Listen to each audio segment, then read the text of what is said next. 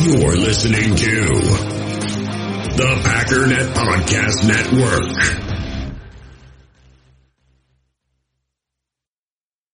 This episode is brought to you by Old Southern Barbecue.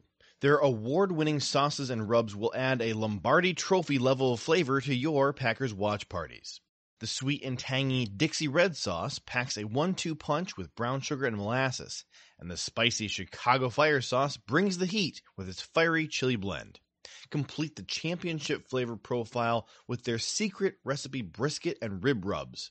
And for the ultimate game day experience, let Old Southern Barbecue handle the catering. Their smoked meats, homemade sides, and cornbread muffins will have your crowd celebrating like they're at the Super Bowl. Visit oldsouthernbarbecue.com today for catering menus and to order their mouth-watering sauces and rubs. Lays it up for Freeman. What a catch! That's insane! And did he make the catch? He did what? Welcome back to Packernet. JJ Leahy, Ryan Schlip, and Jake Shavink. We are previewing Packers Bears. We've got our injury reports. We've got predictions for how we think this game is going to go. We're going to talk about individual matchups, general strategy that we are anticipating both teams to engage. Just talk about how we think this game is going to go. And it's going to be, I think, nice to discuss the players that we expect to see on the field. Talk about new additions to the Bears since last year. And I got to say, it feels really nice that NFL football is back. Not necessarily the way that I wanted to welcome NFL football back in, but let's be real. Usually the first game of the season does kind of stink historically. Jake, you stayed up and watched the game last night, correct? I did. After watching the magic whatever that went on at Arrowhead, here's my question for you, Jake. Sure. Which of these three risks are you the most afraid of for the Packers this season? All right. Is it phantom hamstring injuries to their wide receivers? Is it Justin Jones, the vaunted Chicago Bears defensive player? Or is it this Detroit Lions magical juju that causes wide open Kansas City Chiefs wide receivers to drop every pass thrown their way? Which are you the most afraid of this season? Well, if the juju is real and like people just drop passes for them, that's not good. If that continues to happen all year long, then I'll be a little concerned about it. But no, I think it's the hamstring injuries. And it's not even just Green Bay. It's going around the league. Like there are a lot of high profile players right now, especially on the offensive side of the ball, that have hamstring injuries. And yeah, those, I mean, re-aggravating, they can be there a while. Like that is something that when you see Watson get ruled out on Friday, that's a little concerning. Like I know not to get ahead of ourselves into the injury reports and stuff, but yeah, I mean, when you see, Cooper Kupp re-aggravating a hamstring injury and he's gonna be out till October. I mean, it just stock down on hamstrings. Why do we need them? This is ridiculous. I can't stand it from a real football perspective and a fantasy perspective. It stinks. So yeah, that's easily it. If the receivers are going to keep getting this issue, I just leave it in the receiver room. Please don't let it spread to the tight ends. That's just the running backs. Please leave it just in one place. So hopefully you can contain it. These soft tissue injuries are just the most frustrating thing to try and deal with when it comes to football. We got folks hopping in the chat already. Love to see it. We got Too Old for This says, as long as the Packers don't start Tony on Sunday, we should be good. He was the Lions player of the game if I've ever seen. Yeah, that was beautiful. Yeah. I couldn't believe they traded for him last year, but then he just magically was good for a game or two last year. And then I don't know, man, I felt like the Tony that we saw last night is the Tony that we've always seen since he entered the NFL. Garrett Stritzel said it's going to be a Tums and Pepto kind of start to the season. You know what? I watched that Lions-Chiefs game with a bunch of Lions fans. I have to agree. It was a little bit of a heartburner. The Caldwell corner is talking, I think, about Christian Watson. He says he can have my hamstring. Appreciate that. All right. Let's get into the injury report. Start with you, Ryan. Talk to us about the current state of health for the Green Bay Packers. Yeah, so as of Friday, we had David Bakhtiari hasn't practiced all week. That's a presumably veteran rest. He should be good to go. Although I'm not going to lie, I just don't like that situation in general. It always feels like, we'll see. And they always make it. What I don't like is they make a big deal out of like, oh, he's going to play. Like, why is that not just assumed? Isn't he fine? Can we not just say he's fine? Apparently he's not. Romeo Doubs he did come back to practice. That's great. He is listed as questionable. He should be good to go, but I'm not going to go ahead and make any assumptions. Rashawn Gary, full go. Real excited to see that. Anthony Johnson, he was full participant with a knee injury all week. Dontavian Wicks similarly has been practicing. He's also got a hamstring injury, but he seems to have been fine since basically Thursday. And then Christian Watson is the guy that is the biggest issue here. Hamstring injury, and as you mentioned, as of Friday, it was just an immediate, he's out. It's not we're going to see how he feels in warm-ups. It's just, no, he's not going. So I'm not going to try to make any assumptions, but it's not my favorite thing when it was just assumed he's just not playing. All right, we're going to probably talk quite a bit about how this wide receiver fluidity is going to impact game planning. But first, we got to hear about the state of the Chicago Bears. Take it away, Jake. Yeah, so I know we were planning for this earlier in the week, and the injury report looked a lot more interesting. Early in the week, you had both safeties, Eddie Jackson and Jaquan Brisker, were limited Wednesday.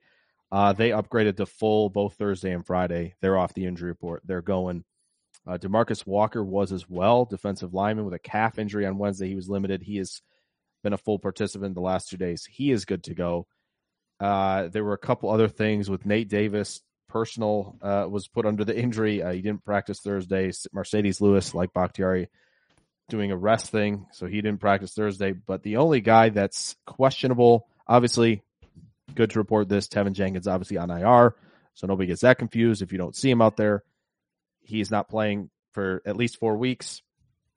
But Dylan Cole, one of the many linebackers the Bears have, has a hamstring injury. Shocking. All these soft tissues. Didn't practice Wednesday, Thursday, and then limited Friday. He is questionable. Basically, just a special teamer. That's the Bears have concerned with, and they're pretty much full go other than Tevin Jenkins. So let's talk about the plan for the Packers offense. Now, fortunately, they're going up against, I think, not a fantastic Bears defensive roster. I'm going to give some credit, because I think he's earned it, to Matt Eberflus, who certainly knows a lot about defense. And I think that he can dial up some stuff schematically, but it does really come down a lot to the guys that you have on the roster. And I think that there are some pretty significant weaknesses. One of the guys that I think the Packers should kind of try and pick on is second-year cornerback Kyler Gordon.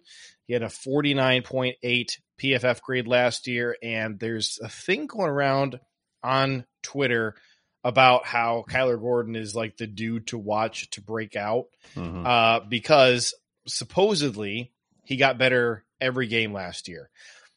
I grabbed his stats. I can't find a single area where you can even fudge the numbers a little bit and suggest that he improved over the course of the season. I just don't see it. He was pretty putrid last year. They're saying he had a monster offseason with the Bears in training camp.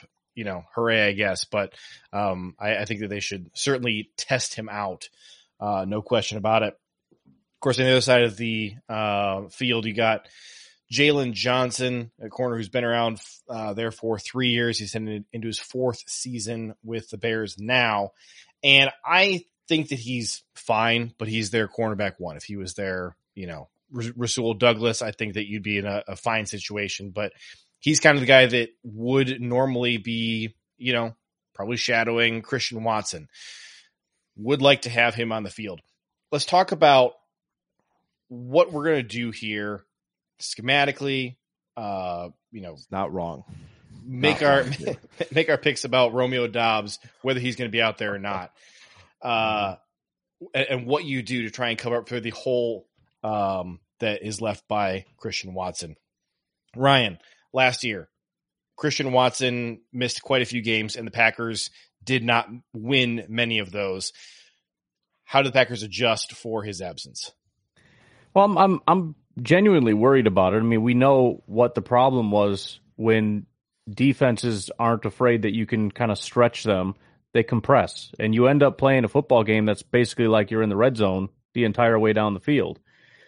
And I'm worried about that because I feel like that kind of plays into what they wanted to do anyways, try to keep everything in front of them. We're going to try to work underneath, and as they squeeze down and we can't pull those safeties and linebackers away, there's less space in the middle of the field. I can't help but feel like we're going to have to try to take some shots just to get them to back off. We need Reed to use that speed down the field. We got to get Musgrave shooting down the field, trying to see if we can push them back, because if they're going to try to compress the area of the field that we want to attack, we're not going to get anywhere. So I'm hoping that we're able to do that, and I really do hope that Romeo Doubs is there, because it seems like that's an area of success where if we can identify a one-on-one, he's going to throw it. Right? As soon as that corner turns his back, he's going to throw it up there for a 50-50. And essentially, I do think that's important. We have to send a message. Just because Christian's not here, we're still going to be attacking down the field, get them to back up. And if we can't do that successfully, I'm a little worried about our ability to do anything, including running, because, I mean, they're just going to be coming downhill. They might not have the best front, but their linebackers and their safeties are going to be crashing downhill. So that's going to be the biggest thing as far as this chess match is being able to demonstrate we can still shoot down the field. My daughter's talking me through the window. The fastest wide receivers on this roster, of course, you got Christian Watson, obviously one of the fastest players in the NFL. His 40 time was a 4.36. Jayden Reed, his combine 40 time, I thought was kind of poor, but the Packers clocked him at 4.38, they said. You also got Bo Melton on the practice squad at a 4.34. And what I have kind of said kind of forever with Bo Melton is he makes sense to me to be a guy that you would call up in Christian Watson's absence and just have him run some stretch the field routes. That's all you're going to do is just peel away the safeties, open up some stuff underneath. And you know what? If the Bears defense is not going to respect him as a deep threat and is not going to cover him, hey, you know what? I don't think that he's the best wide receiver in the world, but if there's no defenders around him, I'll take a shot, throw the ball down to him, force him to respect him. I think that's about it in terms of, any kind of impressive speed. Romeo Doubs to me is a guy who kind of, once he's got a full head of speed going, I think his top end speed is good. I think his acceleration is not quite there, but I do think that with Jayden Reed and Luke Musgrave and then the possible elevation of Bo Melton, you have a lot more options this year for stretching the field, for just kind of filling in that speed that really has been an issue for 2 straight years. So, last year we didn't have MVS, and Christian Watson was kind of the only speed threat. The prior year, the offense kind of was falling apart at the end of the year, and a lot of folks, Kurt Warner, I think, was a guy who brought up the fact that, like, hey, Marquez Valdes-Scantling is not out there, and the field is super compressed, that you need that speed demon out there. Packers made a big concerted effort to add speed to this offense this year. I think so that they're not in this Christian Watson or bust state of life anymore. Jake, any thoughts from you on the wide receivers? Yeah, I agree. I think they went out and they got guys who, even if you don't think they win with speed, the throttle control near the line of scrimmage, it matters. I don't think anyone would say, man, Wicks is, one of the fastest guys I've watched play football in college, right? But he still found a way to win deep, at least in 2021, at a high rate. And that's just because of how deceptive he can be, the throttle control, and how he can set up defenders. And when you have a player like that, when you have somebody like Reed who just brings a different element of acceleration, especially in the short area, I keep going back to this. He's one of the very few guys in the last few years that I've seen win with separation on a fade route at the goal line. It just does not happen. That kind of stuff is just, you don't see that. So that type of acceleration is huge. He gets a step or two immediately. It's going to be difficult to stay with him. I do think bringing up Bo Melton makes sense. Like you said, JJ, if he's a decoy, I don't care. Just find a way to stretch some zones vertically a little bit. If you're going to flood one side of the field, just have him clear it out. Let your guys in Dobbs and maybe Malik Heath, perhaps, work over the middle of the field. Let them dominate in the intermediate area, and be possession guys that we know they can be, and that's a compliment for sure. So, yeah, I mean the receivers, I think, like you said, I think there's enough speed there, and I think there's enough reliability, even though they're young, that I do trust them as long as the field can be spaced out. And I will say, not to get completely forward here, but I do think this game sets up really well for the potential Jermichael Finley 3-touchdown performance if the Love and Musgrave connection can start off hot. Because the Eberflus defense is something Packers fans have probably seen a little bit before. It's a little tweaked. It's a slightly different. The Bears obviously paid a bunch of linebackers so they can cover a lot of space over the middle of the field. However, it's going to be tough to handle a guy like Luke Musgrave if he can bust up the seam. So if there's any weakness there, I think, you get Musgrave up the seam and you think, can these guys outrun him? I don't think so. So there's a real see there to kind of go back into the McCarthy era and maybe pull one of those out of the hat. Let me see here. I lost it. The Caldwell corner asked a question: what percentage of play action do you think we'll see Sunday? I don't know about a percentage that I think I could estimate, but Matt LaFleur certainly likes to use a lot of play action in his offense, and I think the Bears are going to be, it sounds like they are game planning for a very run heavy look from the Packers. It's what they're expecting. So play action should be particularly effective. Yeah. And I think if you think about it, if what I was saying is correct and they are working downhill, they want to attack in that direction. So if you give them a reason to bite, that's when you can attack them down the field. So it even in part is just creating hesitation rather than them just immediately launching. If they have to stop and wait and see kind of what's going on because they don't want to get beat behind them, that can still give us enough time to operate. So I think that actually does make sense to incorporate a heavy amount of play action just to keep them honest. Are you guys expecting a healthy dose of jet sweeps with Jaden Reed?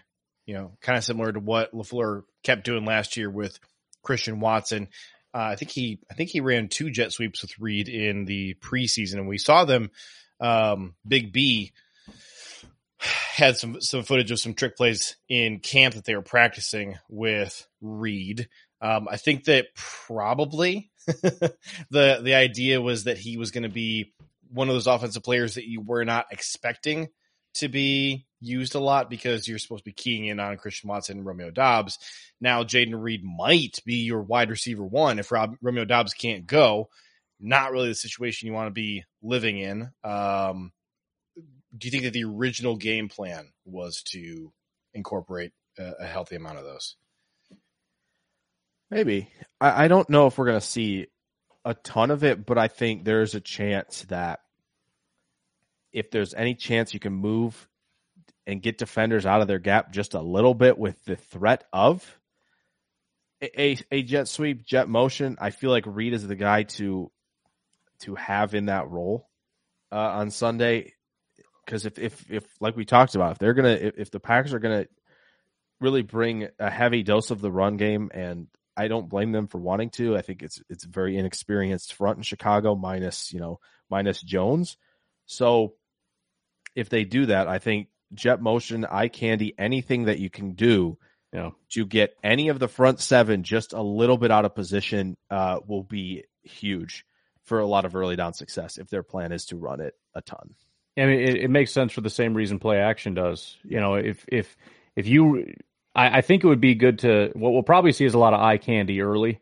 You'll see him come across the formation. They're not going to give it to him, but they want to see, are those linebackers going to start kind of inching that way? Are they going to kind of hesitate? If they don't, maybe, if you see him coming across the formation, they just ignore him.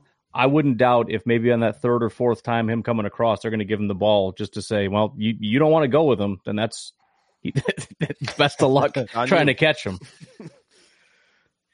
Now, you do have a healthy stable of linebackers. I think that there are some mixed opinions about Mr. Tremaine Edmonds, who kind of just came out of nowhere and magically had a great fifth year in the league after being a horrible linebacker 4 years in a row. But TJ Edwards, certainly a respectable linebacker, certainly a guy who can sniff out a lot of those plays. He's a smart guy. And I actually thought that Jack Sanborn had a pretty nice rookie season. I think those are kind of the two linebackers I have maybe more concern about blowing up some of those jet sweeps or just runs in general. And I think that the Bears are going to need to maybe shade a little bit of help over toward Yannick Ngakwe's side on run plays. Easily one of the big liabilities in run defense in this Bears front seven. The other guy there that you would like to pick on if you can create some of those one-on-one matchups would be Justin Jones, a guy who really his only skill is running his mouth in the offseason. Kind of one of their worst football players, period, last year on the Bears defense. He was actually the lowest graded guy who is starting for the Bears on defense this year, even lower than Kyler Gordon. So I would love to see, just after how much he ran his mouth this offseason, like I just would love to see a nice embarrassing stat line, a bunch of zeros across the board. It just would give me a little bit of joy. I'd love to see Elton Jenkins just handle that all night long, because I'm thinking that's going to be probably the matchup. And I think that left side is going to be pretty dominant. You know, I know we're more of a pass blocking than run blocking line, but I think that left side could actually be pretty formidable as a run blocking group. So yeah, I would absolutely love it if Jones just ends up on his back all night, kind of like that Jayhawks guard that's getting just worked right now. We were talking about Drizon Newton just handling Kansas for Illinois in the game that's happening right now. By the way, we got a super chat from Mike. By the way, Ryan, are you gonna share some of this super chat money this time around? Sure, I'll Venmo you 1/3 of $5. Yes, please. Okay. So Mike wants to know, with Watson 24, what does this mean? 24-17 Packers. I don't know what this means. Scores. Yeah. Oh, with Watson, 24-17 Packers. Now that he's out, 24-17 Bears. When do we start to label Watson and Dobbs as injury prone? One more year of this?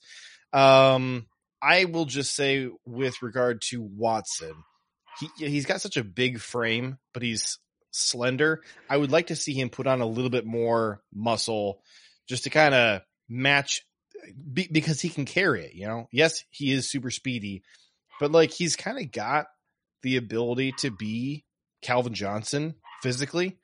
Like, I just would like to see him add a little bit more muscle to, you know, withstand some of the hits. Obviously, you know, soft tissue, a little bit different type of injury, you know, not injury from, you know, contact, that kind of thing. Overall, I'm not super concerned about them long-term in their health, but maybe some stuff that internally the Packers should be investigating, you know, conditioning, that kind of stuff. Let's talk about the tight ends. So Luke Musgrave is obviously the guy there. Is there a matchup that we want to try and exploit with the safeties? The safeties for Chicago, believe it or not, actually some of their better defensive players. Eddie Jackson somehow has kind of experienced a little bit of a rebirth after 5 years of you know, I guess 4 years of kind of underwhelming play. His last really good year was 2018, and they kind of disappeared for 4 years. Last year, I thought he kind of resurfaced a little bit. Not really sure what we're going to see out of him this year, but you know, Luke Musgrave is a rookie. Obviously, you would think that the advantage is going to go to the Bears here. But what role do you guys see for him in this offense, you know, trying to make up for Christian Watson? Yeah, I mean, it's tough because you're kind of doing that chess match in your head, and I kind of wonder if he's going to play sort of the Christian Watson role in that maybe it's going to be less about let's try to get him open down the field and get receptions and all that, and more about just keep them back, right? We want them to stay back. I want, if they're going to send Brisker up and they're going to kind of crouch everybody up, that's part of the reason I think Edmonds was brought here, was to kind of be that linebacker, the Tampa 2 linebacker that kind of drops. We want to make sure he drops, everybody needs to stay back. And if they don't, that's when you take the shot. But, I think that's part of the issue with Watson that can be kind of frustrating sometimes, is we want him to be that big play guy. We want him to do all that stuff. But I think the Packers, a lot of times, they want him to just be that guy that keeps the defense, keeps the field spread out. Because that's the goal. Keep everybody as spread out as you can, create as much space as you can, and then the defense can't stop you. So, we'll see. I don't know. There's so much, yin and yang going on. And like I said, just with the chess match, and who knows what the Bears are going to do, what the Packers are going to do. I would love to see Musgrave be able to do stuff, but that's just my first thought, is we're just going to send him just so that the Bears can see it up in the booth and go, all right, we need to chill out because they're trying to get behind us. That's just my initial thought, is how they're going to start things off. Yeah, the weird thing with Tremaine Edmonds, so kind of a banner year across the board last year, but his kind of freaky overall grade came from his sudden explosion in coverage. Right. He had an 88.1 coverage grade last year. The prior year, 37.5. Right. We'll put that to the test. Exactly. Click. Let's just see. Let's just see. Yeah. Let's see if it's still an 80. 2023 version. We'll be able to tell the difference between an 80 and a 30 pretty quick. Now, we have not seen Jordan Love very much in the pros, but the one thing, when he was in college, especially in the 2019 season, when you go back and you watch his tape from college, the thing that got him over and over and over again was not seeing these linebackers just sitting in coverage. Like, that was just his kryptonite. Like, hey, wide open guy. There's no defender near him. There's only 10 guys in the field. Sweet. Zing it. Oh, magically, this, 6'3" linebacker stands up and snags it out of the air. We'll see. That was 4 years ago, 5 years ago. Still, that's all I'm saying. Okay. So there's two versions that we are, anticipating we might see of the Packers offense.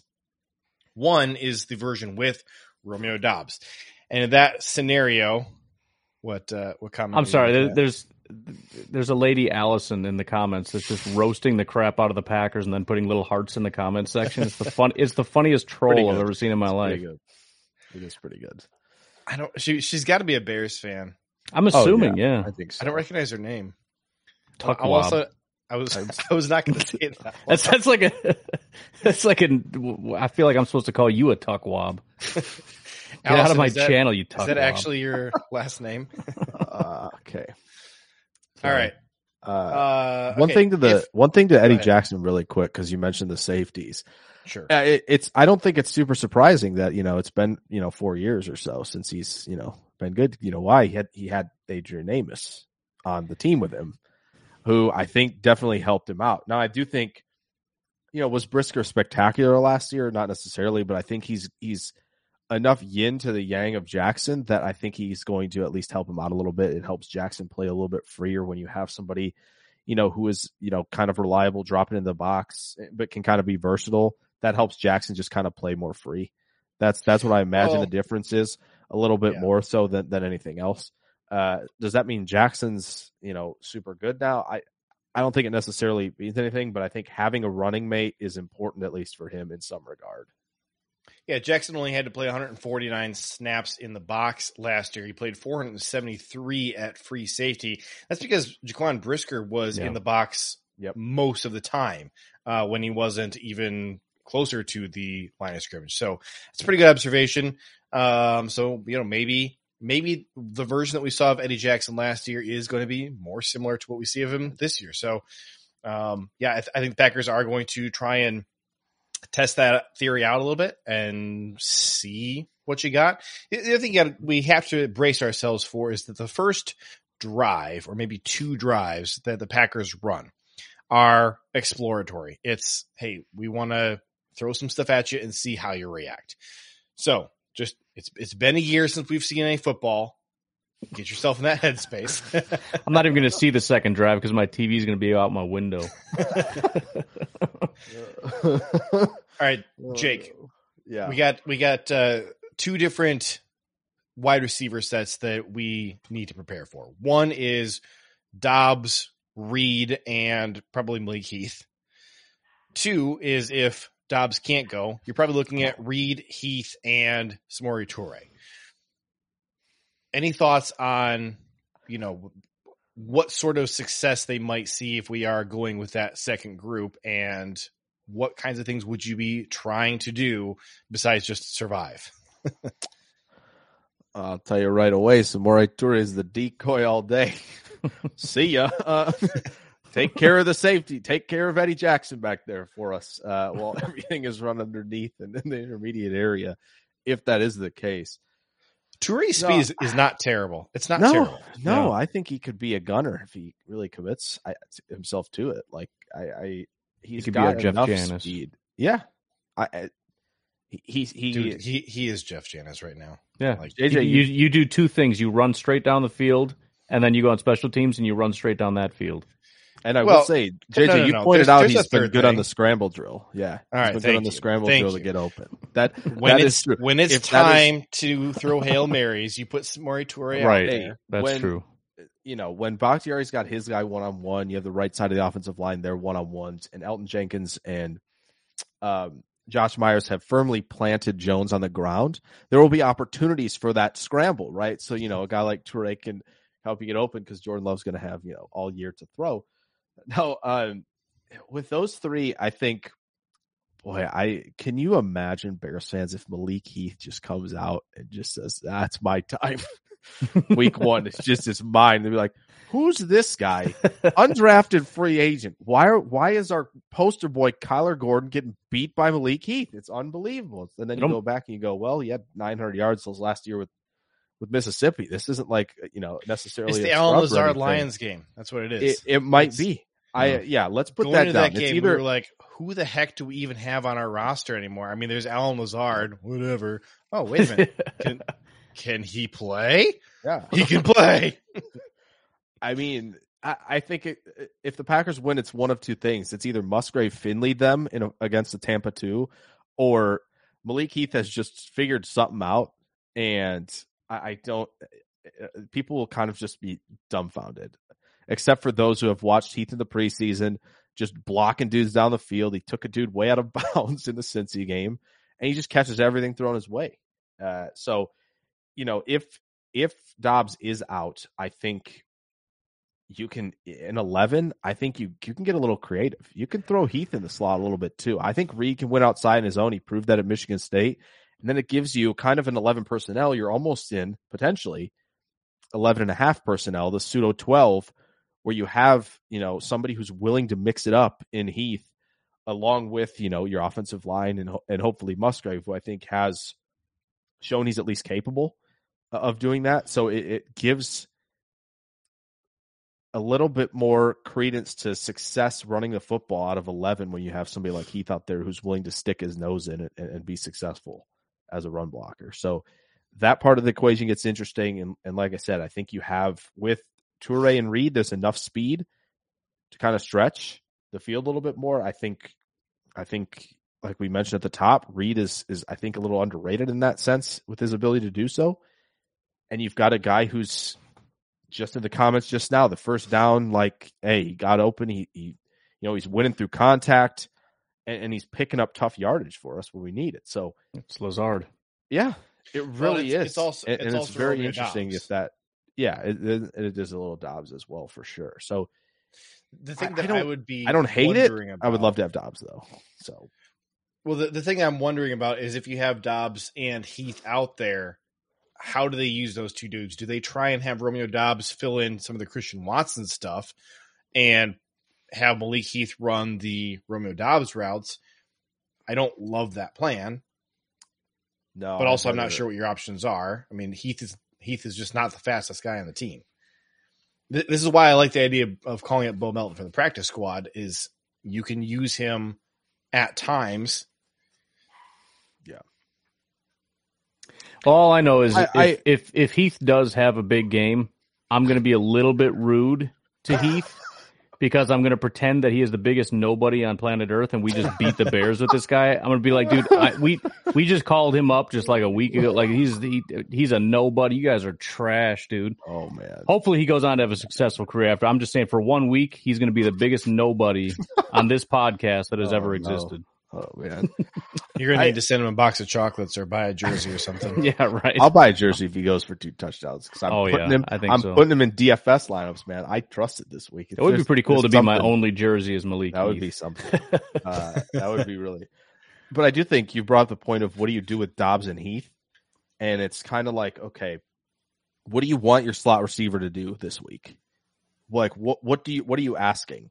Are you asking for more help in the run game, or are you going to ask him, you have to get open, you have to be quick? Like that's obviously you're going to put 2 different players in those positions. If you trust, well, I think Heath's really good at finding soft spots in zone coverage in in against this kind of 4-3 Tampa 2-ish type of scheme, then maybe you keep Heath in there. You let Reed be the Z, which I do not hate that at all. And, Dobbs is your X running every route that needs to be run. And I think Reed, like we said, can stretch the field a little bit, but it's just going to be about what they're going to ask out of the slot receiver this week.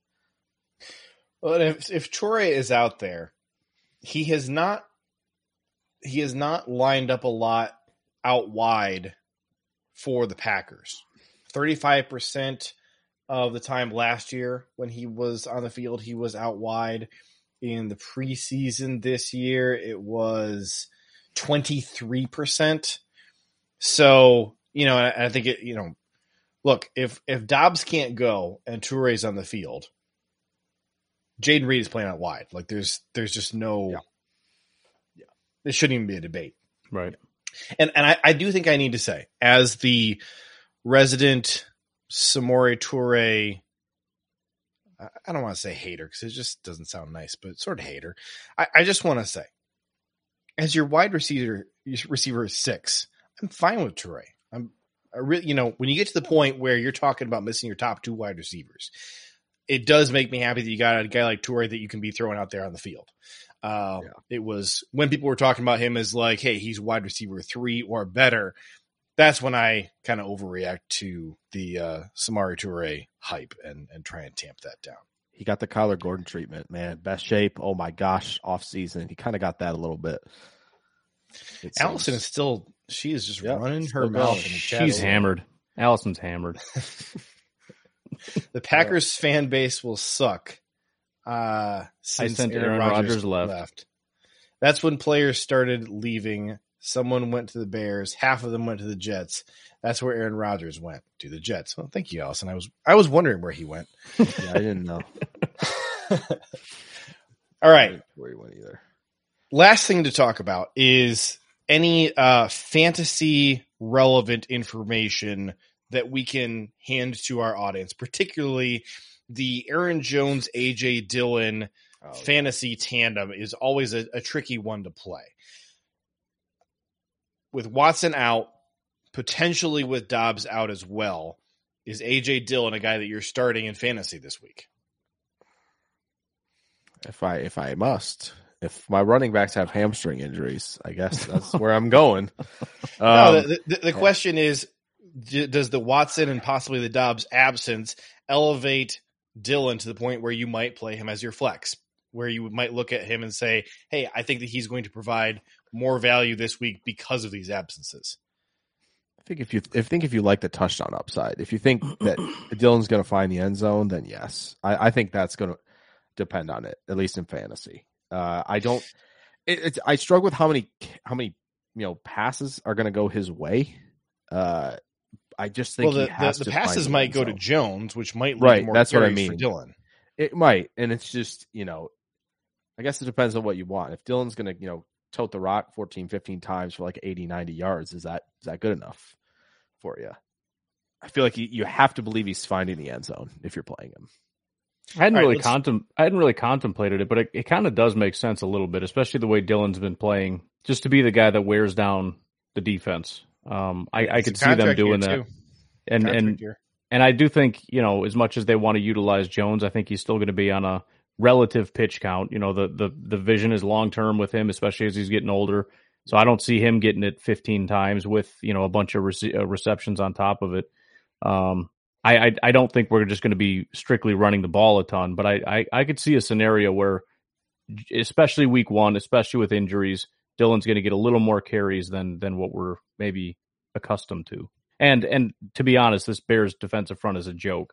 So if he gets more carries and this defense is trash, and you're asking, is this a good time to play him? I think that would be probably a yes.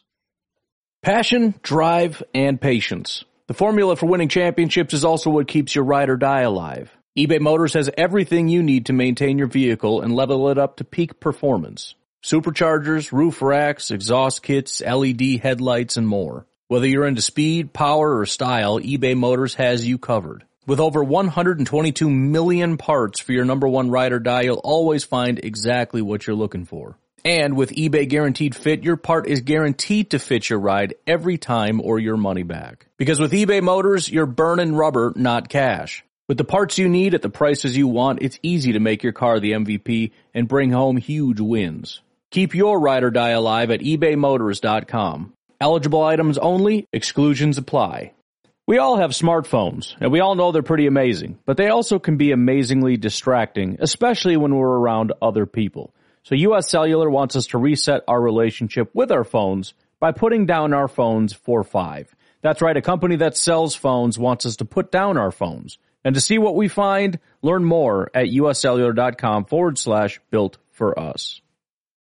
In the hobby, it's not easy being a fan of ripping packs or repacks. We get all hyped up thinking we're going to get some high-value Jordan Love card, but with zero transparency on available cards and hit rates, it's all just a shot in the dark. Until now. Introducing slab packs from arenaclub.com, the only repack that provides real value, a complete view on all possible cards, and clear hit rates for each one. Now when I buy slab packs on Arena Club, it finally feels like I know what I'm getting. And honestly, the best thing for me and my son is the fact that we're kind of novices into this. When I walk into a card shop with my son, and a card says it costs $40, kind of just taking his word for it that that's a good value. So I appreciate the transparency on grading, as well as just getting excited about seeing what you could potentially get. Right now, you can get 10% off your first purchase by going to arenaclub.com/packdaddy. Wow, that's crazy offer. 10% off a $400 slab pack. That's $40 right there. Anyways, that's arenaclub.com/packdaddy for 10% off your first purchase.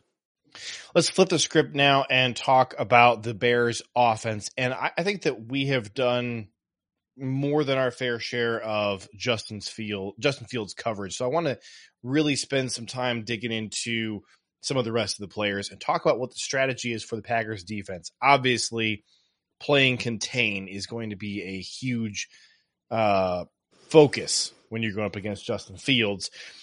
Also, if you're playing contain and you don't want to be running a lot of man coverage. So, this is one of Packers fans' biggest beefs with the Packers defense right now is how could you dare run zone coverage? Okay, well, do you want Justin Fields running all day? Just saying. If they want a Kaepernick game, just ask. Yeah. So we're getting people in the right headspace to expect a lot of zone coverage because that's what you need to do unless you want to see Fields running all day. Let's talk about new additions to this offense. First, we have the running back situation. There's 3 guys in that backfield there. Jake, who do you think is going to get the bulk of the carries, and how do you think that these running backs are going to differ from each other in their usage? Well, I think with the Bears run game, it's pretty diverse. If you kind of look at what they ran last year, at least from a numbers perspective, they were more zone than gap, but there were enough gap runs mixed in to where you kind of had to be honest with how you played and aligned your fronts.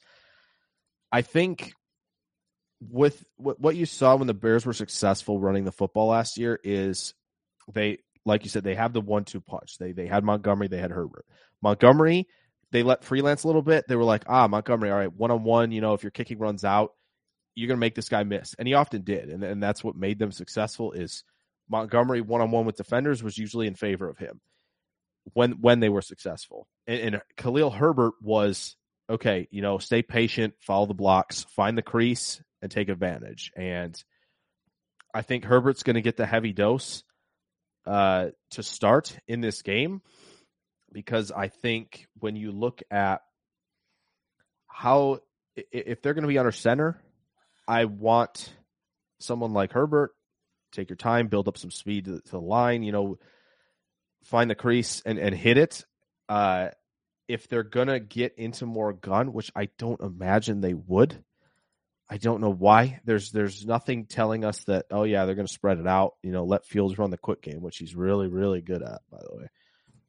With really rhythm, the release of footwork, it's all a recipe for the quick game. Yeah. All of that just feeds in it. No. So I think timing, the yards after the catch. Yeah. Exactly. Well, DJ Moore yak might be a thing, but that's probably not how it's going to come to pass. That's all Justin Fields creating that, man. Yeah, for sure. But I will say they do have a lot of eye candy. Jet motion, that happens a ton. They run a lot of QB lead and counter off of that, especially. And they'll give on it as well. Like kind of we talked about, Ryan, I think brought it up earlier, is just, first few times, take a look at how the defense is responding. And if they're staying home, you're giving it to them. So I do think we'll see Herbert initially. I mean, everybody's active. Foreman and Roschon were really good gap runners. I think you could see both of them mixed in as well. Roschon scares the crap out of me. Just especially just gobs of power. He is not afraid to just plow you over. But he's elusive for a big back too, and that's the scary part. Is he'll catch passes. He kind of did a little bit of that DJ Moore preseason thing at Texas. They dumped it off on a swing pass. They let the lineman come in front. Dude's weaving in and out of guys, running them over. I would be thrilled if they were like, he's a rookie. We can't have him out there. We can't put a rookie out there. They let Herbert and Foreman take 95% of the touches. But I just got a feeling that they know they can mix Roschon in, and that's what scares me. He is the type of like Montgomery guy where if you let him freelance, you let him bounce runs out, he's the type of guy who can say, yeah, I'll make that linebacker miss for you, or I'll make that safety miss for you. So the run game is going to be diverse. There's going to be eye candy. Fields adding that element to the run game makes it all the more dangerous. You're going to have to be gap sound. You can't, take the cheese very often, and what they're showing you is often not what you're going to get. So yeah, it's going to be a challenge for the front seven, but the good news is I think the advantage, at least skill set wise, is with the Packers defensive line. So the Packers strong safety is expected to be Darnell Savage. So in theory, he's the guy who's going to be shadowing Justin Fields. What are you guys expecting though, in terms of Quay Walker, Devondre Campbell, and their usage with those responsibilities? Yeah, I don't know exactly what we did the last two times we played them and how that all broke down, but there absolutely almost has to be on every single play somebody keeping an eye, which does suck, and that's the reason the NFL wants to go in that direction. I mean, it cripples you. Like we've already said, you can't play man. Well, that's horrible, and on top of that, you have to play with 10 guys on defense because somebody has to spy the quarterback, and that guy probably can't catch the quarterback if he runs anyways. So, yeah, like 5 Micah Parsons, right? So yeah, so defense basically. So yeah, I do think there's going to be a good amount of that. I think if I had to guess, and I almost think I remember this, Quay is going to be spending a good amount of time, kind of watching things. So, and to be honest, that's mostly what he did last year, anyways. He didn't really attack downhill very much. He kind of was patient and waited to see what was going to materialize. So hopefully that does help to kind of contain things. And on top of that, you just hope the defensive front just wins and does a good job of compressing the pocket and not letting them get out. That's the most important thing anyways, because you start allowing these big gaps, he's just going to go. So, yeah, we got to get some quick pressure, and I do think we're going to have probably Quay watching. I hope it's not Savage, because not to just dump on the guy more than it already has been, but I don't know what his role is going to be. I don't really see him. That certainly is not his strength. The really disciplined plays, that's not his strength at all. If he's going to succeed, it's not going to be doing that. I would almost rather have Rudy Ford. It feels like more his thing. Coming screaming downhill. He's got a lot of speed and just making it. I mean, he's a special teamer. He's a heat-seeking missile. Quarterback flinched, go get him. Justin Fields is also humongous, though. He's not super fun to tackle. Well, and that's also why I would prefer Ford over Savage, because Savage is, he's a pretty slender guy that doesn't hit very hard. Ford, for whatever his weaknesses may be, at least he's going to throw his whole body into it and just try to eviscerate the guy's chest cavity. But no, there's not a whole lot you can do, and I'm just dreading it. And it's because eventually he's going to get out and do some damage. There's only so much you can do to mitigate a guy like that. And I think that's really is the goal. It's not to stop it. It's to mitigate the damage and to try to make him be a quarterback, because that's where he's deficient. Now, Devondre Campbell and Quay Walker are both very athletic linebackers. Neither one of them were fantastic run defenders last year. But Quay Walker, I think, is physically, he's the right guy to be on Justin Fields. Now, he's a second-year defensive player. He's going to need to be very disciplined, very locked in on what his responsibilities are. I thought he was a pretty decent tackler last year, a really good tackler. If you trust him in that role, he seems like the guy. Very speedy, ran a 4.52 40 at the combine. Just athleticism for days. Obviously, there's a trust issue there, but I thought he played decently well last year. I really did. I don't know. By the way, Jake, to your Micah Parsons point, the Bears did play the Cowboys last year, and they put up 29 points on them. Now, the Cowboys put up 49 points on the Bears' putrid defense. But the Cowboys did not have 5 of Micah Parsons, to be fair. So. Also, they didn't have a nose tackle, which they went out and drafted, which was a big deal, because that was, Packers lit them up on the ground as well. But yeah, Fields threw 151 yards and 2 touchdowns, and then he ran for 60 yards and a 3rd touchdown against the Cowboys. Yeah. Cole Kmet is the next guy that I think we should talk about. Again, this is the safety linebacker issue here with Cole Kmet. I think Cole Kmet is an okay-ish tight end. He has gotten better every year he's been in the league, so that's an encouraging sign for Bears fans. But still, I don't think he's that great. But it does provide more stress to those safeties and linebackers who already have to be concerned about Justin Fields. I think that possibly if Cole Kmet is used the right way in this game, his role running routes might be more impactful for creating scrambling opportunities for Justin Fields than what their wide receivers are doing. Yeah, I think he's going to be a big part of play action, and with so much zone that they're going to see, having a veteran tight end, understanding where soft spots are going to emerge, I think that's going to be huge. I agree. Yeah, I just don't see the Bears like we talked about, kind of going to do a lot of quick game concepts passing the football. That just doesn't seem like what I wouldn't do that. I want to see that. So yeah, I think it's going to come down to, a lot of these, intermediate crossers, right? They're going to either, they're going to talk to him about, and everybody knows the principles, zone dropping, he wants you to find a soft spot. Don't just run the crosser all the way across the field, right? Same type of thing. But yeah, I think with Kmet, there's probably going to be plenty of focus on, of course, DJ Moore, because I do think it's run, chuck the ball down the field off heavy play action. But I do think part of that comes from, these nice little designs that obviously, many teams have in the bag is, Kmet blocking and releasing, right? Finding that kind of late release into zone, as well as finding space in the crossers. I do think Kmet, like you said, can do damage, and that's probably how he's going to do it. It's not going to be off of stick concepts or anything like that. It's not, none of that. It's just, it's going to come off of play action. Ryan, do you have any sort of a handle? Nate Davis, the presumptive right guard for the Bears, practiced on Friday, and that's, I think, like the first time I've ever heard of him practicing with them. And he's listed on the injury report as just personal. Yeah. Do you have any handle on the heck is going on with Nate Davis, and is he playing in this game? I've never in my life heard of anything quite like this. I just interviewed some guys from a Bears podcast today and asked them about it. And I asked, has Nate Davis visited Chicago yet?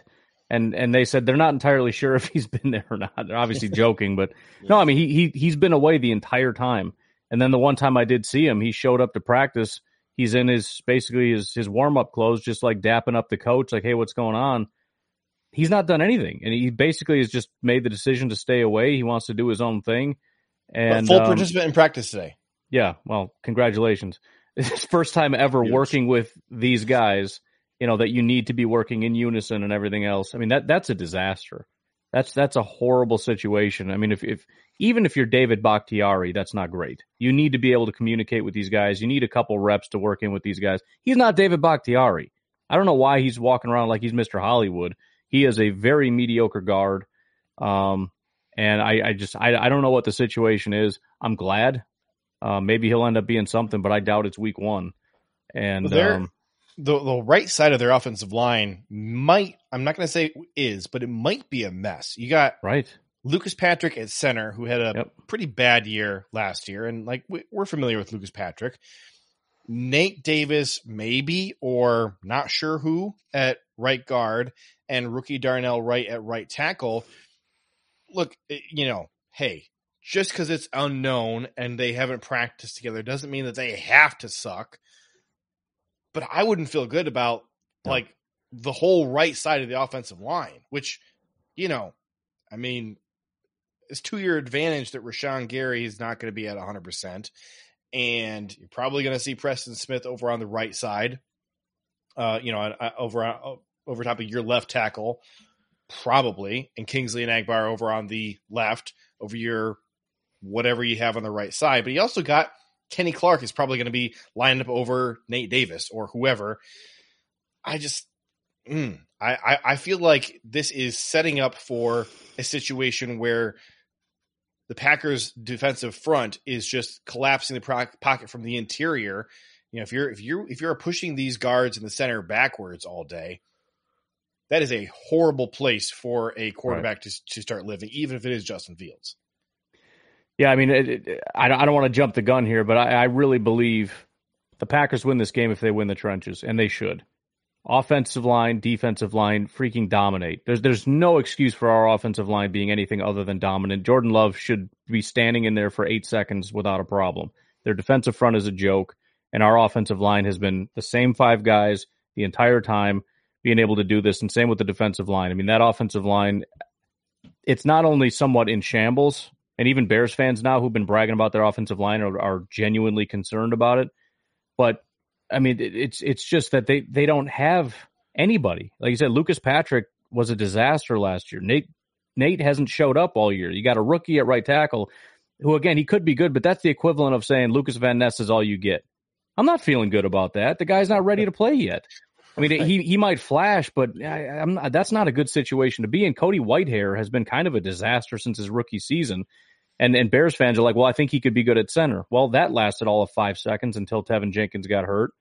So, yeah, you got one tackle that's a 5th-round guy in his second year that kind of played kind of well. Great. He might do something. But, yeah, we have to dominate the trenches. If we do that, we win the game. If we don't, I don't know. I don't know what's going to happen.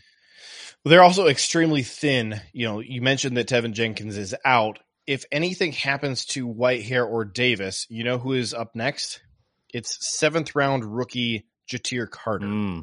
Yeah. Which is a guy that we talked about, significantly as we were preparing for the draft, but he was very much a prospect. This is Caleb Jones. This is Yosh Nijman. Like, he could, over several years, turn into something really special. You're not expecting anything out of him in year one. Yeah. You're in a situation here. I mean, I genuinely think that if there is an injury to either of your guards, you probably are not putting Ja'Tyre Carter out there. You're probably actually shuffling some stuff around and trying to put one of your tackles on the inside.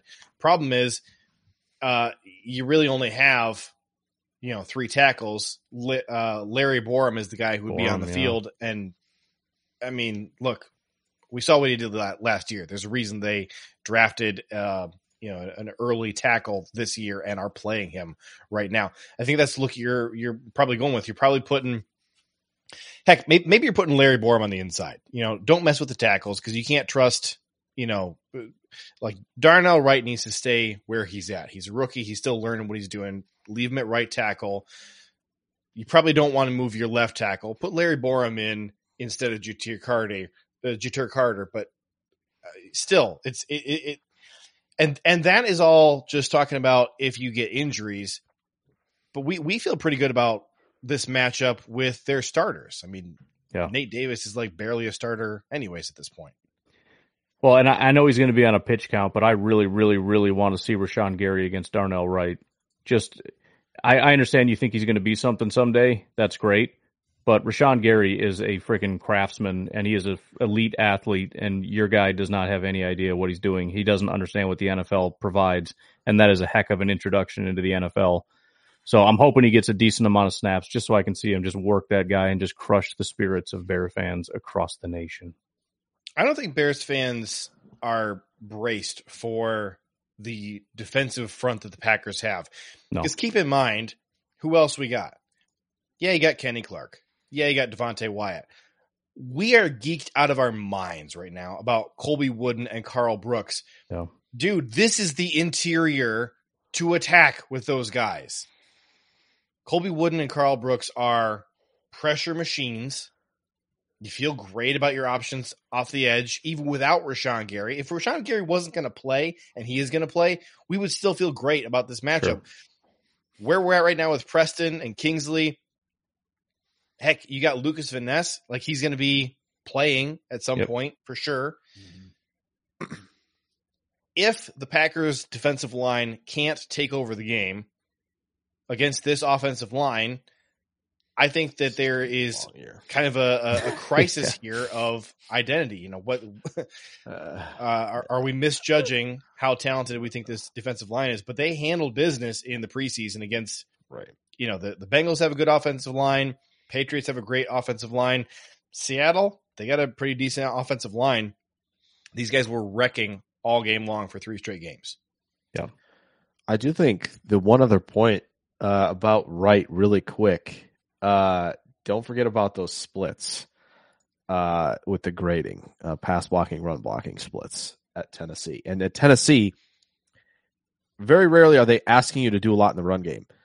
Like their entire offense, for the most part, when they weren't running the ball, was, hey, can you pass block for 5 seconds? Great, excellent.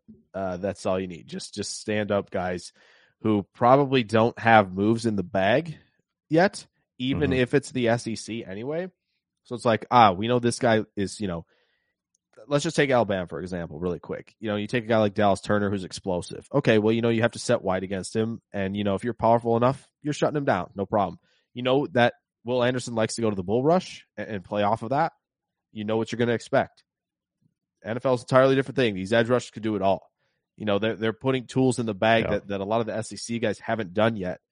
And the other thing about the splits with run blocking is Tennessee ran a ton more gap plays than zone plays. Chicago runs more zone than gap. So you're going to ask a rookie who has not done a lot of reach blocking, a lot of front side, backside sealing. He has to get around guys. He is not experienced in doing so. Now, just because he wasn't asked to do it doesn't mean he can't do it. I get that. But at the same time, there are a lot of plays on Tennessee film where Wright is just kind of throwing his body at people. He's not really trying to engage. There's a lot of balance issues in the run game that happened last year. So this zone blocking for Darnell Wright, that's what I'm very interested to see, right? Can he seal front side on some guys? Can he reach block guys? Because I do think that's a very serious question, because you look at that and you go, okay, well then why did they kind of, that's a weird kind of scheme to enter him into, and drafting him 10th overall. So that's just something to watch. I know he's going to, they believe at least at some point he's going to be effective when they have these play action shot plays. They think he's going to be, handle guys loose slowly as a pass protector. I get that. That's fine. I can get on board with him there. But you guys are a run first team. I cannot wait to see what happens when he's got to go up against Smith, Gary, and Igbare on the edge. You're not just going to be able to stand still unless you're gap running the entire game. If they're going to run gap runs the entire game, fine, invalidate the argument. But I can't imagine that's going to happen. And Darnell Wright, both in the preseason this year and in college, almost exclusively a pass blocker. Yep. Which is not something you super need with Justin Fields because he doesn't like to sit in the pocket anyways. Too old for this dropped a comment in our chat here. He said, Justin Fields makes the Bears offensive line look much worse than it is because he runs out of clean pockets into defenders consistently. And that is true. I thought that the Bears offensive line got a lot of unfair criticism last year. I thought they were actually just not anywhere near as bad as anybody said last year. But I just looking at the current state without Tevin Jenkins, with the fact that their right guard just didn't even come to camp at all, I think that it's a serious downgrade from what they had last year.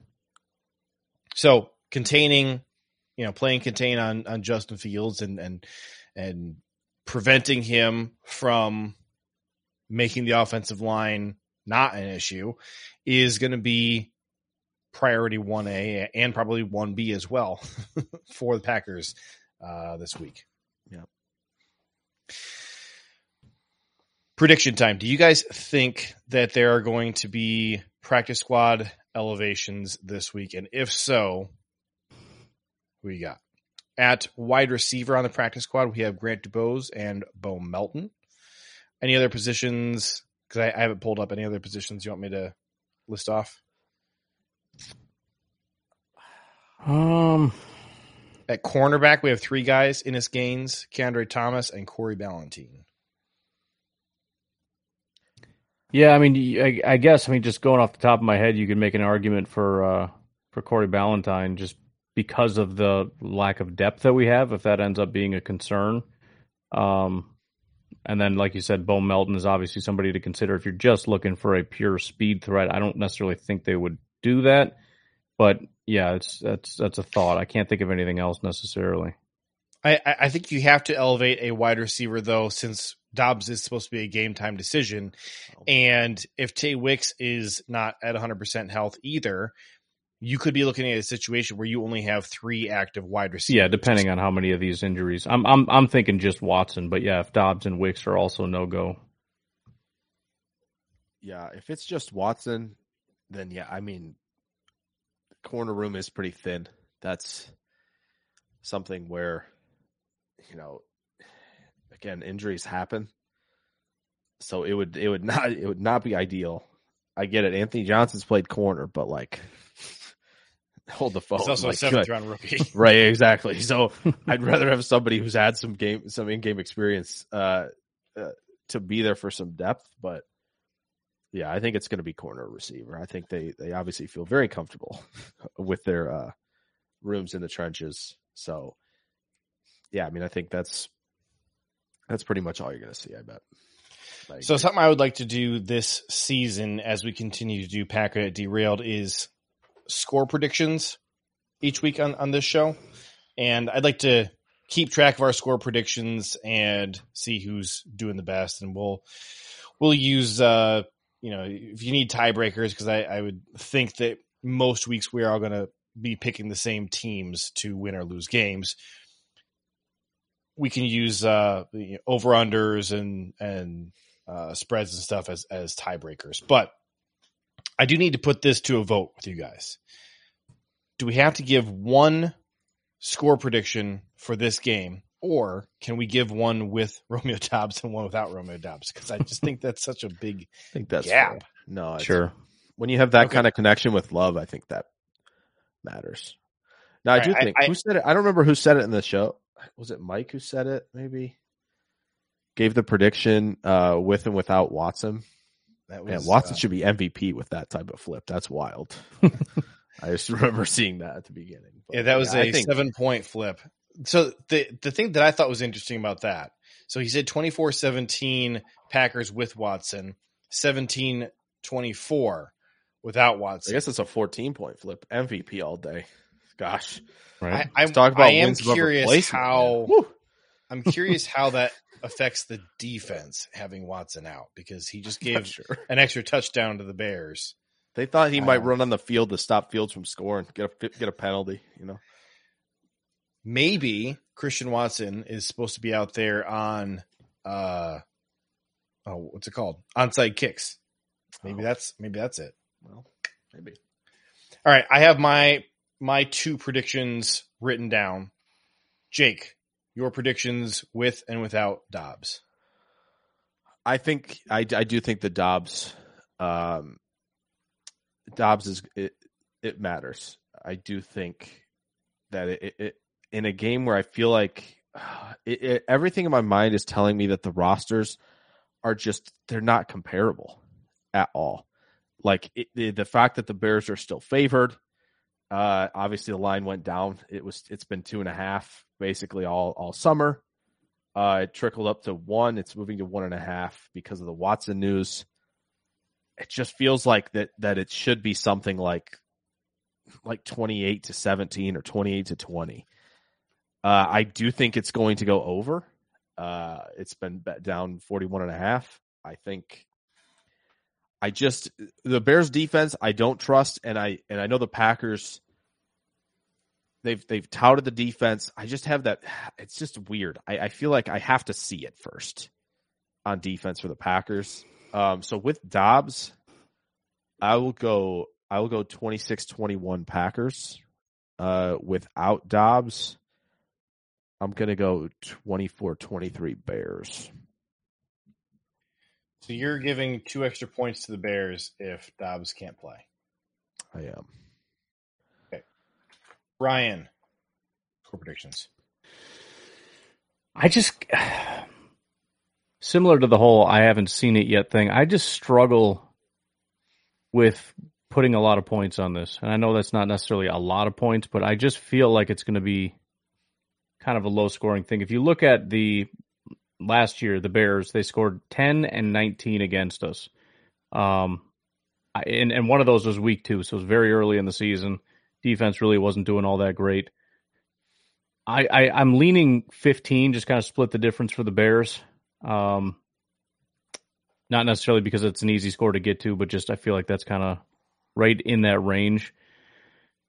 For the Packers, I think I'm going to put them basically. I don't know. I'm not going to handicap it too much with Dobbs, but call it 19 without Dobbs and 22 with Dobbs. We got 22-15 or 19-15. 19-15, yep. I think that your odds of having the closest score prediction is pretty good. Your odds of nailing it is 0. Any of those exact numbers is 0. Yeah. All right. I did 24-19 with Dobbs and 20-19 without Dobbs. I'm just turning a touchdown into a field goal there. And I just think that the Bears are going to struggle to crack 20 points. I do think it's going to be a low scoring game. I'm taking the under here. Obviously take the Packers to win it either way.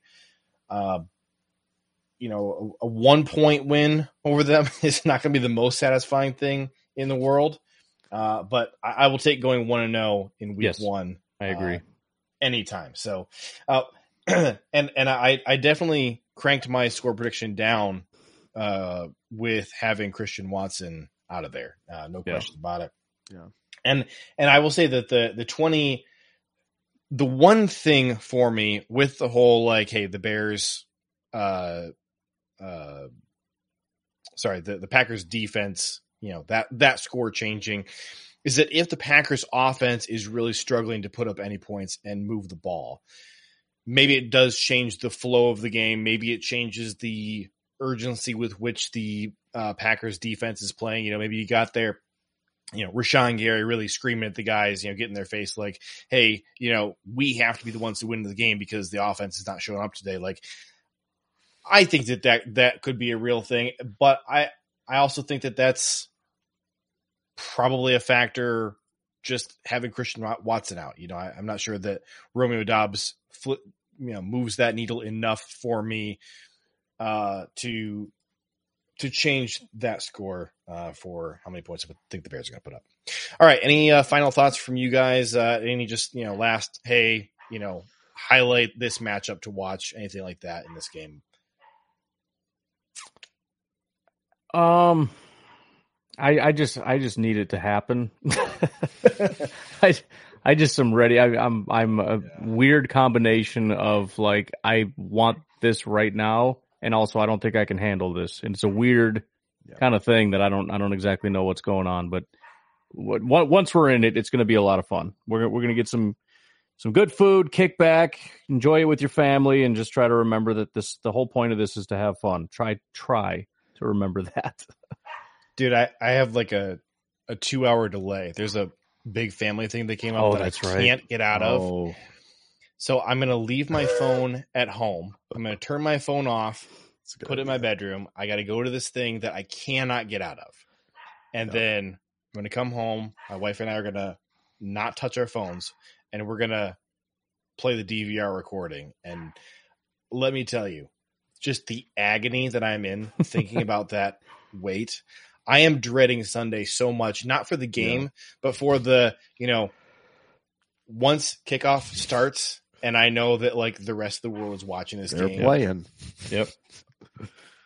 I start sweating every time I think about it. Like, it is so stressful to me. I can feel it like trickling down the back of my neck right now. Just, I any other week, but like week 1, the Bears. Yeah, I know. If it was Atlanta week 1, I'd be like, all right, cool. Like, sick. They're playing Atlanta, should be fun.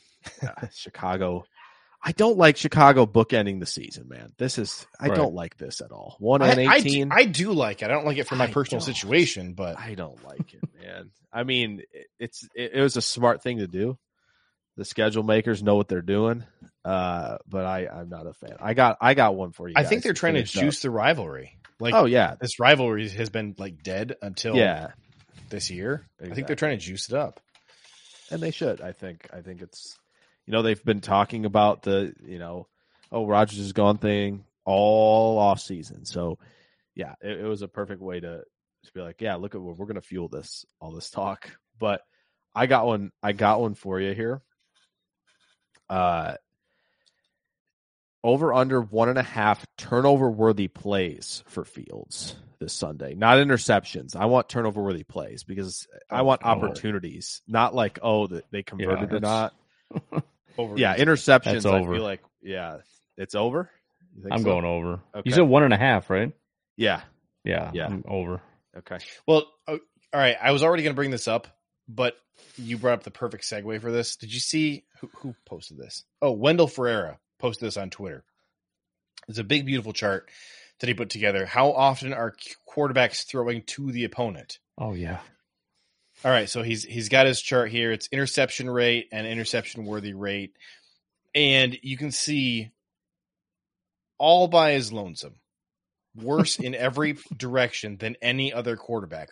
All right, the closest quarterbacks to him were Baker Mayfield and Zach Wilson, and he was significantly worse than either one of them. Yep, it's Justin Fields.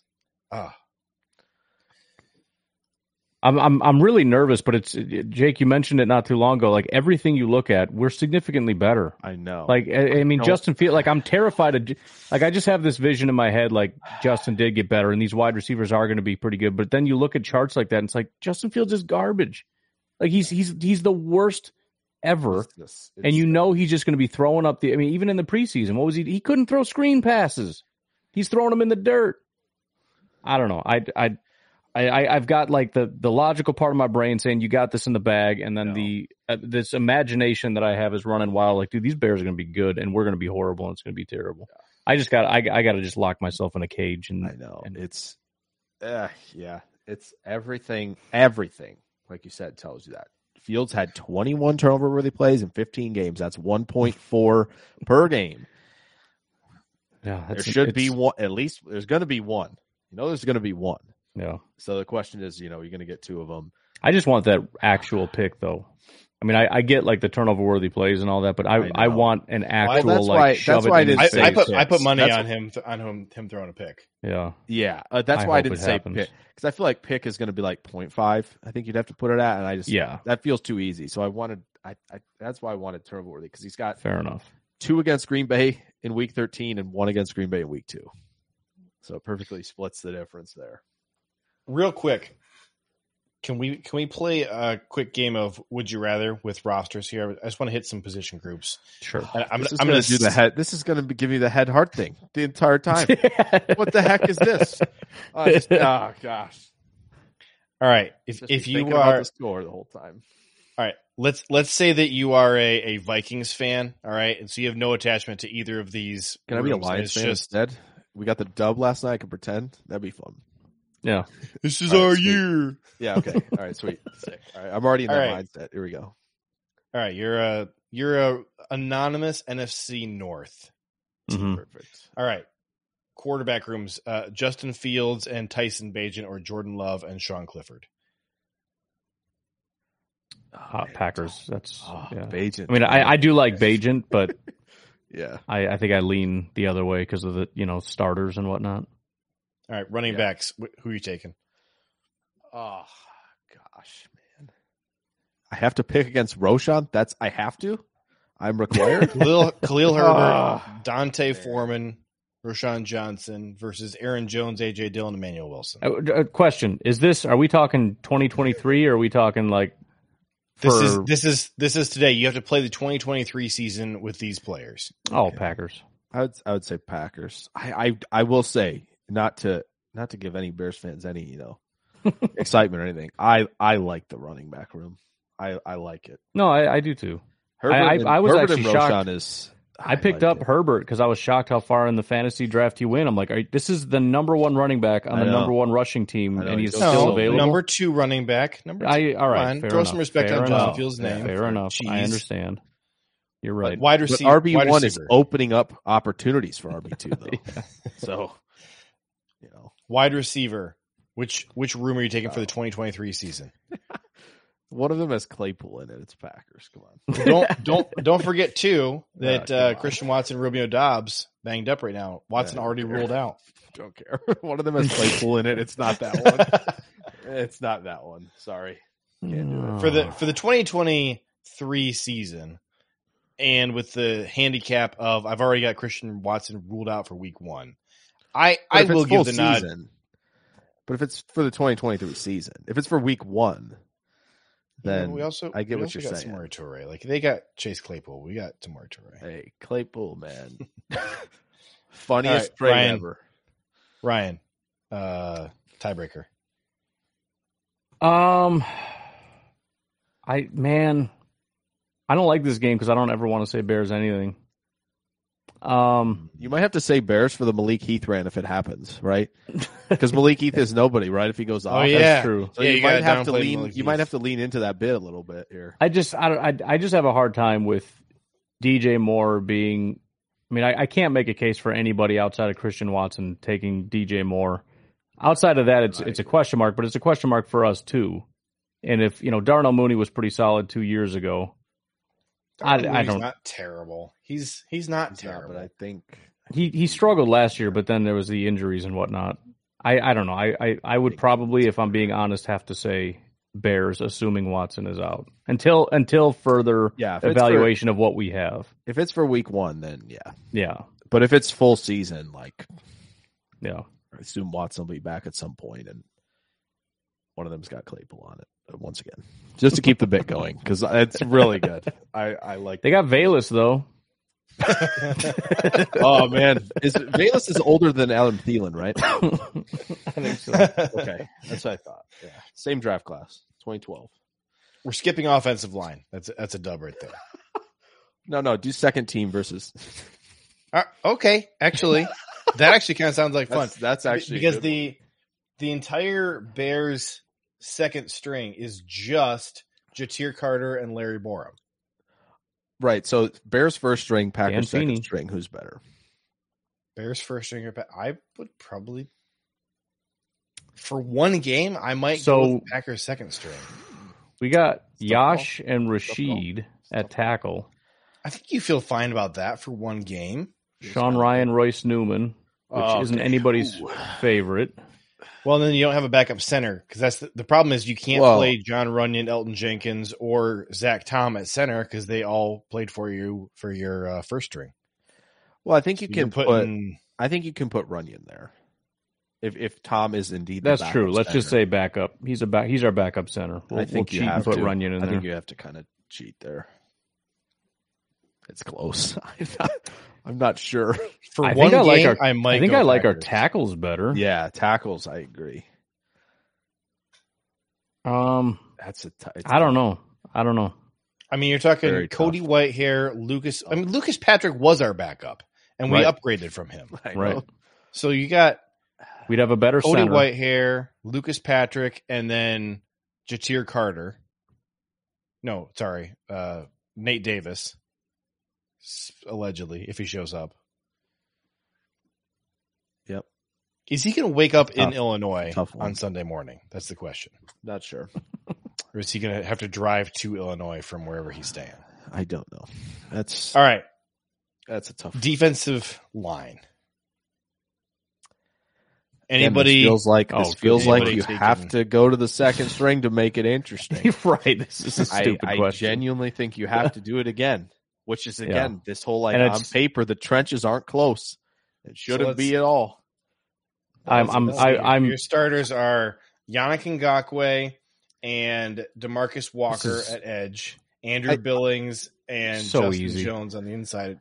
It's the Packers' second string versus Packers' second string dominates the Bears starters. It's not close. The Packers' second string. Because you're looking at Colby Wooden and Carl Brooks. Right. And Van Ness probably Kingsley. Van Ness and Enigbare. And Van Ness. I kind of like that. And heck, you know what? If one of those guys isn't performing, pull him and put Justin Hollins or Brenton Cox in there. I'm still fine with it. I like that. I like it. Oh, can we get a front one time this year? Enigbare, Van Ness, Brooks, Wooden. That sounds fun. That would be fun. Maybe, yeah. It'll happen. Maybe when we're up 24 on Carolina late in the season, they could throw. They've got those rotations going. One of those times that'll be a thing. Be sick. I will say it's very funny that Ngakoue is a starter for Chicago when the whole idea of the 4-3 is to make sure you have defensive ends who can defend the run. He's the worst. That's ever. hilarious. That's hilarious to me because they were like, "Well, Gibson just doesn't fit, man. He just doesn't run, defend the run as well." They were talking like Gibson versus Khalid Kareem, and they were like, "Oh, Kareem defends the run better. Like he's more multiple." Oh yeah, but we're gonna try to Ngakoue to start on the edge. By the way, so we didn't even talk about the Jordan Love run threat. Yeah, we didn't. I mean, what the heck are the Bears gonna do? Like, it's all linebackers. It's going to be all linebackers trying to stop that. Yeah. Well, Tremaine's pretty fast. I'll give that to him. I'm also. It's funny that Tremaine's busy with Musgrave, though. Yeah, that's the thing. So if we were fully healthy, I don't know how this defense even slows us down. Nope. It's a terrible defense. It really is. On paper, it just doesn't look good. I get that they got safeties and linebackers. Congrats, but this is not a sustainable situation. When the most important aspect, your defensive front and your corners, are not any good, that's you're sunk. Yeah. So I think we would take Bears safeties, Packers corners, but linebacker is to an outsider. All right, a Viking or Lions fan. They would say Bears. Probably Bears. Yeah. It's a lot closer than anybody would give it credit for. Yeah, it's like TJ Edwards. He's solid. I'm kind of surprised he's not listed as the Mike. I feel like he knows he's the better processor, knows what's going on, while Edmonds falls for the eye candy. He should probably be the weak side guy, to be honest. It's not how they list him. Yeah. If it's that scenario, if that's how they're setting things up, then I like Green Bay's setup better. But from a pure player perspective, it's probably based on, it's probably Chicago. Jordan Love as a runner. How many yards and I don't know. How many times does he find the end zone on a 2-point conversion, on a touchdown? What number Just are you running? putting on that? Yeah, just as a runner. And how many yards? 22. 22 yards? 22 touchdowns. No, 22 2-point conversions. Yeah, okay.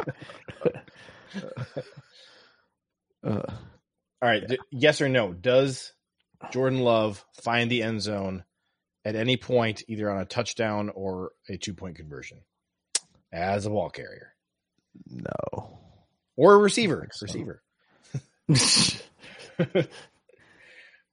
Week 1, I would guess no. In the season, yes, at some point. Yeah, I agree. Uh, All right. Well, we are at an hour and a half, so I think we should wrap this up. There's Guys, still people here, believe it or not. Granted, 10% of the people that are here are Allison still talking about Aaron Rodgers being with the Jets. I cracked up 45 minutes ago or so. I think Mike was the one who had the "Hey, Allison, pass the ball" comment. That was yes. Allison, I just want to thank you for helping us stay on brand with Packernet Derailed, because it's very true. We were It very wouldn't have much been in way off danger the of rails. staying on rails. Yeah. Yeah, it was way too organized tonight. Please Thank come goodness back. you were here. We enjoyed Yeah. having you. I don't know what you're talking about, but just keep talking about it. We'll I be like here.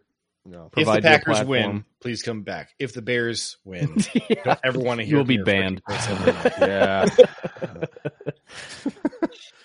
All right. All right, that's Under it number for of comments today. till block. That'll be the derailed portion next week if the Bears win.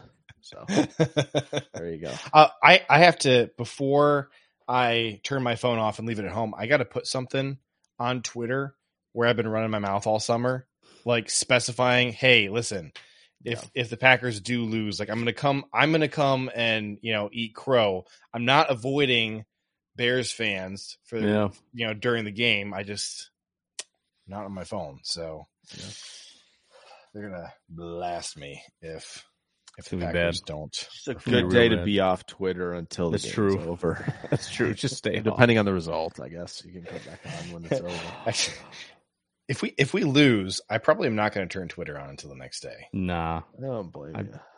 I'll probably wait till Wednesday or Thursday. I'll just pretend I didn't see it. Start just posting stuff about Texas and Bama. That's all I'll do. Be like, hey, you see that game last night? That was pretty sick. Freaking Brewers, what are you doing, man? Jeez. But if we win, I'm going to be up till 2 a.m. scrolling through just the absolute butthurt, the just blasting by Chicago fans and sports radio in Chicago. I mean, this city is going to be crumbled to its knees if they don't beat the Packers, especially considering how shorthanded the Packers are. I mean, they're trotting out nobody. Yeah. Remember? Yeah, That's true. He wears That's what number does he wear again? Too old for this has one final comment to take us out. And man, it is just on brand. On brand, his yeah. username. I just post all my hot takes on MySpace. Nobody bothers me there. All right, that's going to do it for us today. We'll be right back here next week. Follow us on Twitter at JJ Leahy, at Pack_Daddy, and at Jake NFL Draft to stay up to date on all things Packers or ask us questions. Make sure you're subscribed to Packernet on iTunes, Google Play, Spotify, or wherever you get your podcasts. Thank you for listening. Until next time, go Pack, go.